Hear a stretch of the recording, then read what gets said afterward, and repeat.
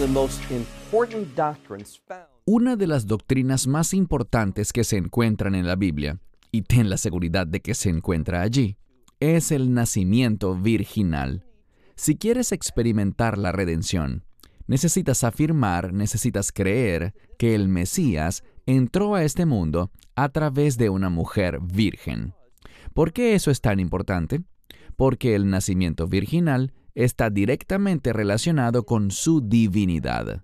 Si alguien niega el nacimiento virginal, lo que está negando es la divinidad del Mesías. Y si niegas la identidad del Mesías como Hijo de Dios, no has creído en el Mesías de la Biblia. Y si no has creído en el Mesías de la Biblia, no eres salvo. No has experimentado la redención. El nacimiento virginal es fundamental. Lo que haremos en este estudio será mirar algunos versos de la Escritura que nos enseñan sobre el nacimiento virginal, de modo que podamos entenderlo, creerlo y compartir este maravilloso evento con los demás, porque es el nacimiento virginal el que nos afirma que Dios ha visitado a su pueblo, que Dios mismo tomó carne humana, demostrando tanta humildad para venir a este mundo, habitar entre nosotros como uno más, con el fin de que Él, y solo Él, completase la obra de redención. Hay una famosa profecía en el libro de Isaías, capítulo 7, de la que hablaremos en un momento. Pero antes de hacerlo, quisiera empezar con otra promesa. Y esa promesa es una de juicio en la Escritura. Toma tu Biblia y ve conmigo al libro de Jeremías, capítulo 22. La mayoría de la gente no conoce que existe una profecía de máxima importancia en este libro que tiene que ver con un hombre, cuyo nombre era Yaho-Yahim o Joacim. Él tenía un hermano con un nombre parecido, pero de quien hablaremos aquí es del hombre llamado Yaho-Yahim. Y cuando vemos en las Escrituras, bien sea que hablemos del segundo libro de Reyes o del segundo de Crónicas, o aquí en Jeremías, aprendemos que Joacim era un rey perverso e infiel. Por lo tanto, hay una profecía en su contra. Esta profecía en su contra tiene implicaciones muy importantes. Vayan conmigo, como les dije, a Jeremías 22 y solamente quiero leer un versículo, el último verso del capítulo 22. Entendamos que el verso anterior, el 29, habla de cuán importante es oír esto y que toda la tierra de Israel lo oiga debido a su importancia. Pero miren el verso 30. Esto dijo el Señor. No dice el Señor como la mayoría de las Biblias lo colocan, sino que leemos esto dijo el Señor, queriendo decir que es una profecía que, aunque es para el futuro, tiene que ver con algo que debemos creer, pues es tan real como si ya hubiese sucedido. Por eso el verbo está en pasado. Esto dijo el Señor. Registra a este hombre, y hablamos sobre Yaho-Yahim, regístralo como sin hijos. Él no tendrá ningún hijo, noten lo que dice, ningún hijo que tenga éxito en sus días, porque no habrá ninguno que tenga éxito entre sus descendientes. Recuerden que él será registrado como sin hijos. No habrá nadie de entre sus descendientes, o sea, ningún heredero natural, que se siente sobre el trono de David o que reine nunca jamás en Judá.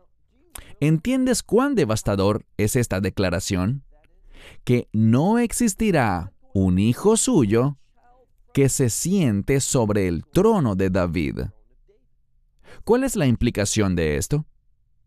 Que la promesa mesiánica se destruye. No puede haber en lo natural Mesías alguno. ¿Por qué?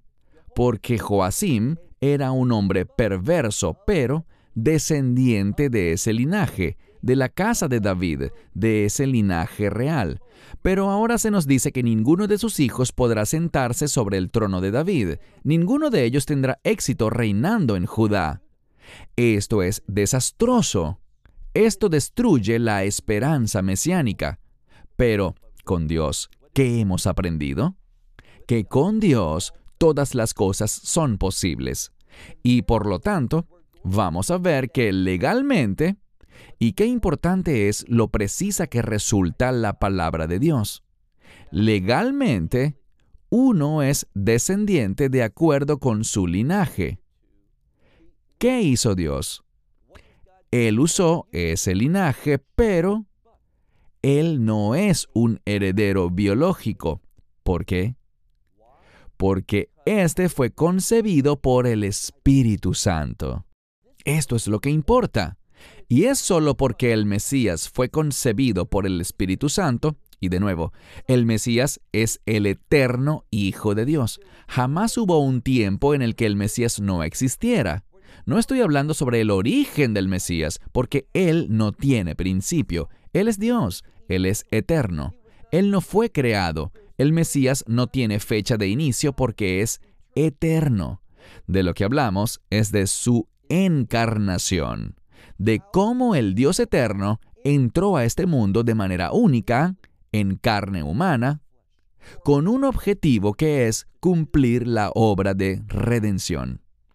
Y lo que tenemos aquí en Jeremías 22:30 es una profecía que dice que en lo físico, en lo natural, ningún heredero natural de este hombre llegará a ser rey. Tendrá éxito sobre el trono de David, reinando sobre Judá. Ninguno.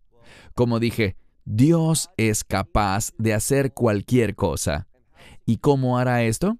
Bien, ahora sí vayamos a la escritura que aludí en Isaías. Abran sus Biblias en Isaías capítulo 7, libro de Isaías capítulo 7. Es fundamental que veamos el contexto para entender correctamente este pasaje de las Escrituras. Isaías capítulo 7, y vayan conmigo por favor a un verso muy importante. Leamos desde el versículo 10. Dios está hablando por medio de Isaías. ¿Con quién? También con un rey perverso llamado Acaz. Y Dios quería decirle, yo puedo hacer cualquier cosa. Y con el fin de que tú creas que yo todo lo puedo, le dijo, puedes pedirme una señal arriba en los cielos o abajo en la tierra, lo que sea, y yo lo haré para demostrarte que soy todopoderoso. Cuando lees aquí, encontrarás que Acaz no pidió una señal. ¿Por qué? Él no quería conocer al Dios omnipotente y eterno. ¿Por qué? Porque él no estaba interesado en servir a Dios. Así que él no pidió señal de Dios. Dijo, avanzando al verso 12, Acaz dijo, no pediré y no probaré al Señor, pero no lo estaría probando, pues Dios mismo le dijo, hazlo para poder revelarme ante ti. Verso 13. Y él respondió, oíd por favor, oh casa de David. ¿Por qué casa de David? Está hablando del pacto davídico, de esa promesa. La casa de David es una casa real, una casa regia.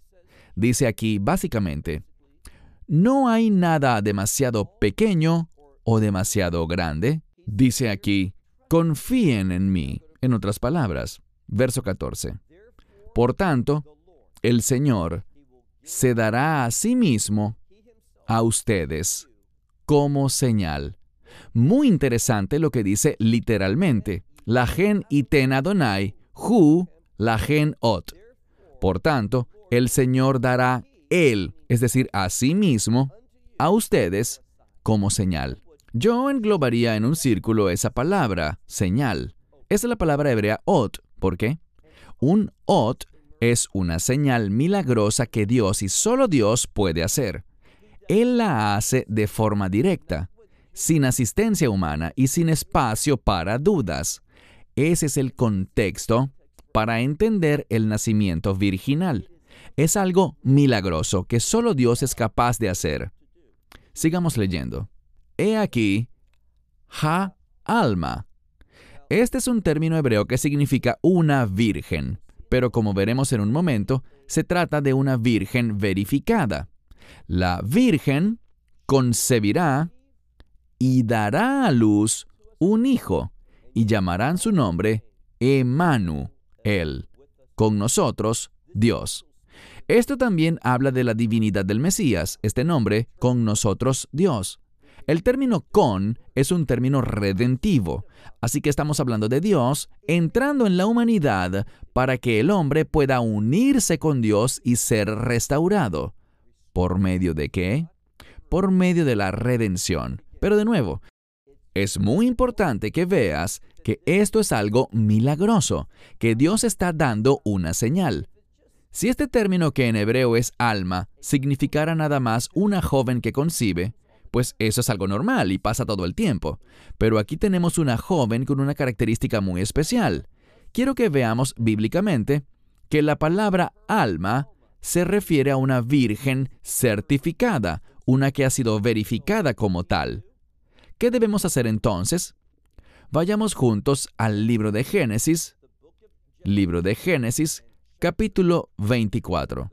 El libro de Génesis, capítulo 24. El verso que quiero que vean es el 16. En este 24º capítulo de Génesis. Aquí, Rivka, o Rebeca, está siendo descrita. Recuerden la situación. Eliezer ha llegado de una tierra lejana, está buscando esposa para su amo Yitzhak o Isaac, y quiere que Dios actúe y se mueva de una manera única, revelándole quién es la mujer para su amo. Eliezer le diría a la candidata, ¿puedes darme de beber? Y ella tenía que responderle, sí, te daré de beber y también le daré agua a tus camellos. Noten lo que se dice sobre ella. El verso en cuestión es el verso 16. Génesis 24, 16 dice, y la joven mujer, esta es la palabra Naará, que simplemente significa una joven mujer, era de buena apariencia. Literalmente era de muy buena apariencia. Y noten la siguiente palabra, Betulá. Algunos dirán que esto significa virgen, y es correcto, significa virgen, pero una virgen de quien se asume que es virgen. ¿Por qué lo digo? Mira lo que dice la Escritura. Una virgen, y luego tenemos la frase, Ishlo yeda a, que a varón no ha conocido. Entonces, si el término virgen, Betulá, significa una virgen absoluta, ¿por qué necesitaríamos esta frase, Ish lo yeda a, que a varón no ha conocido? Lo interesante es que cuando Eliezer llega donde la familia de Rivka y les relata lo acontecido, hace un cambio. ¿Dónde lo vemos? Pues si te fijas en este mismo capítulo, pero un poco más adelante, cuando él habla, noten lo que dice la Escritura. Me refiero al verso 43. Génesis 24, versículo 43. He aquí, yo estaba de pie en el pozo de agua cuando vino una alma. Ella llegó a sacar agua y le dije, dame, por favor, un poco de agua de tu cántaro. Esto es lo que Eliezer está relatando, contando lo que ocurrió. Cuando él llegó a ese pozo y vio a Rivka, la primera vez que se menciona en el texto es descrita como una Betulá, que nunca había conocido varón. Pero, cuando se cuenta de nuevo la historia, hay un cambio. En vez de la palabra Betulá, tenemos el término hebreo alma, que significa una mujer que ha sido verificada como virgen. ¿Cómo lo sabemos? Pues vayamos a otro pasaje de la Escritura. Leamos juntos en Deuteronomio, libro de Deuteronomio, capítulo 22. Una vez más, Deuteronomio 22, iniciando desde el verso 13. Dice aquí, habla sobre un hombre que acaba de casarse y dice, cuando alguno tomare mujer y después de haberse llegado a ella, en referencia a haber consumado la relación sexual, ¿qué pasa? La aborreciere, ¿Por qué? Verso 14. Y le atribuyere faltas vergonzosas. Él la acusa de haber realizado faltas vergonzosas. Y trajera sobre ella un mal nombre y dijera: esta mujer que he tomado, me llegué a ella, hablando sobre este encuentro íntimo, pero no la encontré Betulim, no la encontré que fuera virgen. Y utiliza el término Betulim, que es como el que mencionamos antes, Betulá. Bien, ¿qué implica esto? Betulá es una mujer de la que se asume que es virgen, pero noten lo que pasa. Verso 15. Pero su padre, el padre de esta joven, la tomará junto a su madre, y ellos traerán, noten lo que dice, Betulei Hanaara. Esto significa las señales de su virginidad ante los ancianos de la ciudad, en la puerta. Verso 16. Y el padre de la joven le dirá a los ancianos: mi hija he dado a este hombre por esposa, pero él la ha aborrecido. Verso 17. Y he aquí, él la ha acusado de actos vergonzosos, diciéndome que no la ha hallado Betulim, que se descubrió que ella no era virgen. Pero aquí están, ¿qué? Aquí están las señales de su virginidad. Y él extenderá las vestiduras delante de los ancianos de la ciudad. ¿Qué es todo esto? Bueno, una Betulá es una mujer de quien se asume que es virgen, pero un alma es una mujer de quien se ha atestiguado, se ha certificado y existe una prueba. No voy a entrar en detalles sobre cómo se hace. Pueden investigar por su propia cuenta, pero existe un procedimiento mediante el cual se verifica si una mujer es virgen. Y ellos tenían unas vestiduras que probaban y certificaban el hecho de que ella, en efecto, era virgen. Muy importante entonces lo que dice en Isaías capítulo 7, que la virgen concebirá y dará a luz. Esto confirma que es una mujer que ciertamente es una virgen, verificada, certificada. Y por esto podemos estar seguros y creer en lo que dice la palabra de Dios. Y la razón por la que esto es tan importante es la siguiente. Recuerden la profecía de Jeremías. La profecía de Jeremías, en el capítulo 22, verso 30, dice que ningún descendiente natural de Joacim podrá ser el Mesías. No podrá sentarse sobre el trono de David. Entonces, ¿qué hizo Dios? Él se movió milagrosamente. Él causó que un hombre de ese linaje, ¿de quién hablamos? Hablamos de José. Pero José, siendo del linaje del rey, él no proveyó de sí mismo esa simiente masculina para que Yeshua naciese, para que él fuese concebido. ¿Qué ocurrió? Él se comprometió con Miriam, es decir, María, y ya que estaban legalmente casados, cualquier hijo que tuviese su esposa bajo un pacto de matrimonio, serían considerados suyos, serían considerados del mismo linaje. Pero eso es solo en el plano legal. Biológicamente, José no es el padre, solo es el padre en lo legal. Eso hace que el Mesías Yeshua, Jesucristo, sea candidato para ser el Mesías, pero él no es un descendiente físico de José. Él es un descendiente legal de José, lo que implica que es de la casa de David legalmente. Eso le da el derecho a ser el rey. Pero biológicamente, sabemos que Miriam concibió no por la simiente humana de José, sino por medio del Espíritu Santo. ¿Alguien comprende a ciencia cierta cómo esto pudo ser? No, fue un milagro, algo sobrenatural. El Espíritu Santo vino sobre Miriam, es decir, María, y causó que concibiera, y aquel que estaba dentro de ella era el Hijo de Dios, el eterno Hijo de Dios. Esto es lo que nos dice la Escritura en cuanto al nacimiento del Mesías. Y de nuevo, es tan vital que aceptemos esto. Es solamente mediante el nacimiento virginal que podemos tener un verdadero Mesías, uno que cumple todas las profecías. Y una de esas profecías, que es Jeremías 22:30, también puede aplicar aquí. Por esto es que una virgen debía concebir.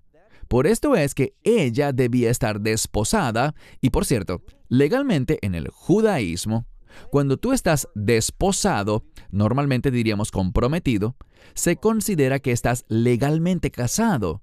Mas si no quieres casarte, si no quieres completar el matrimonio, igualmente deberías proveer un certificado de divorcio. ¿Por qué?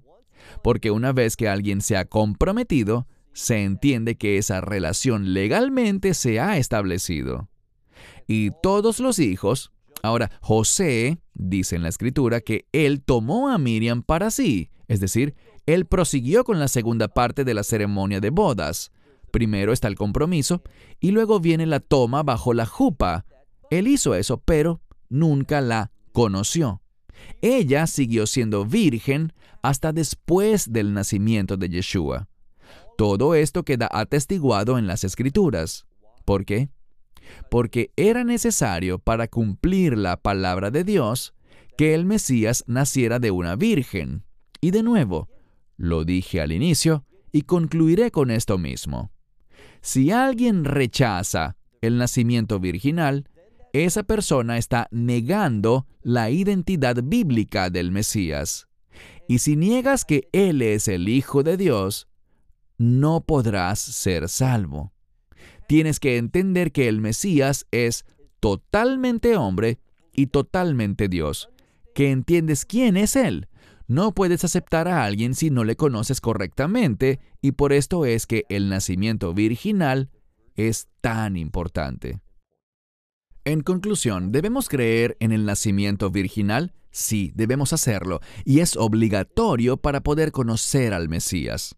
Si rechazas el nacimiento virginal, estás rechazando a Yeshua, estás rechazando el Evangelio. No has creído en el bíblico Hijo de Dios. ¿Y qué dice la Escritura? Bien, en 1 de Juan, leemos en la palabra, les escribo a ustedes para que crean en el nombre del Hijo de Dios. Ese término Hijo de Dios está directamente relacionado con su divinidad. Y es solo cuando crees en el nombre de Yeshua, Jesús, como el Hijo de Dios, que sabrás que tienes vida eterna. Si rechazas la divinidad del Mesías y rechazas el nacimiento virginal, estás rechazando el Evangelio. Concluiré simplemente diciendo que el nacimiento virginal es esencial para la salvación. Cierro con esto hasta nuestro siguiente estudio de las doctrinas de las Escrituras. Que Dios les bendiga. May God bless you. Esperamos que te hayas edificado con el mensaje de hoy y lo compartas con otros. Te invitamos a seguir nuestros estudios cada semana por este canal y por el portal de YouTube de Amarás a Israel. También puedes descargar nuestra aplicación móvil gratuita, Mi Estudio Bíblico. Finalmente, para obtener más información sobre nosotros, visita nuestra web amarasaisrael.org, donde encontrarás otras conferencias de Baruch en audio, video y texto. Hasta el próximo programa. Que el Señor te bendiga en Yeshua HaMashiach, Jesús el Mesías, mientras caminas con Él. Shalom desde Israel.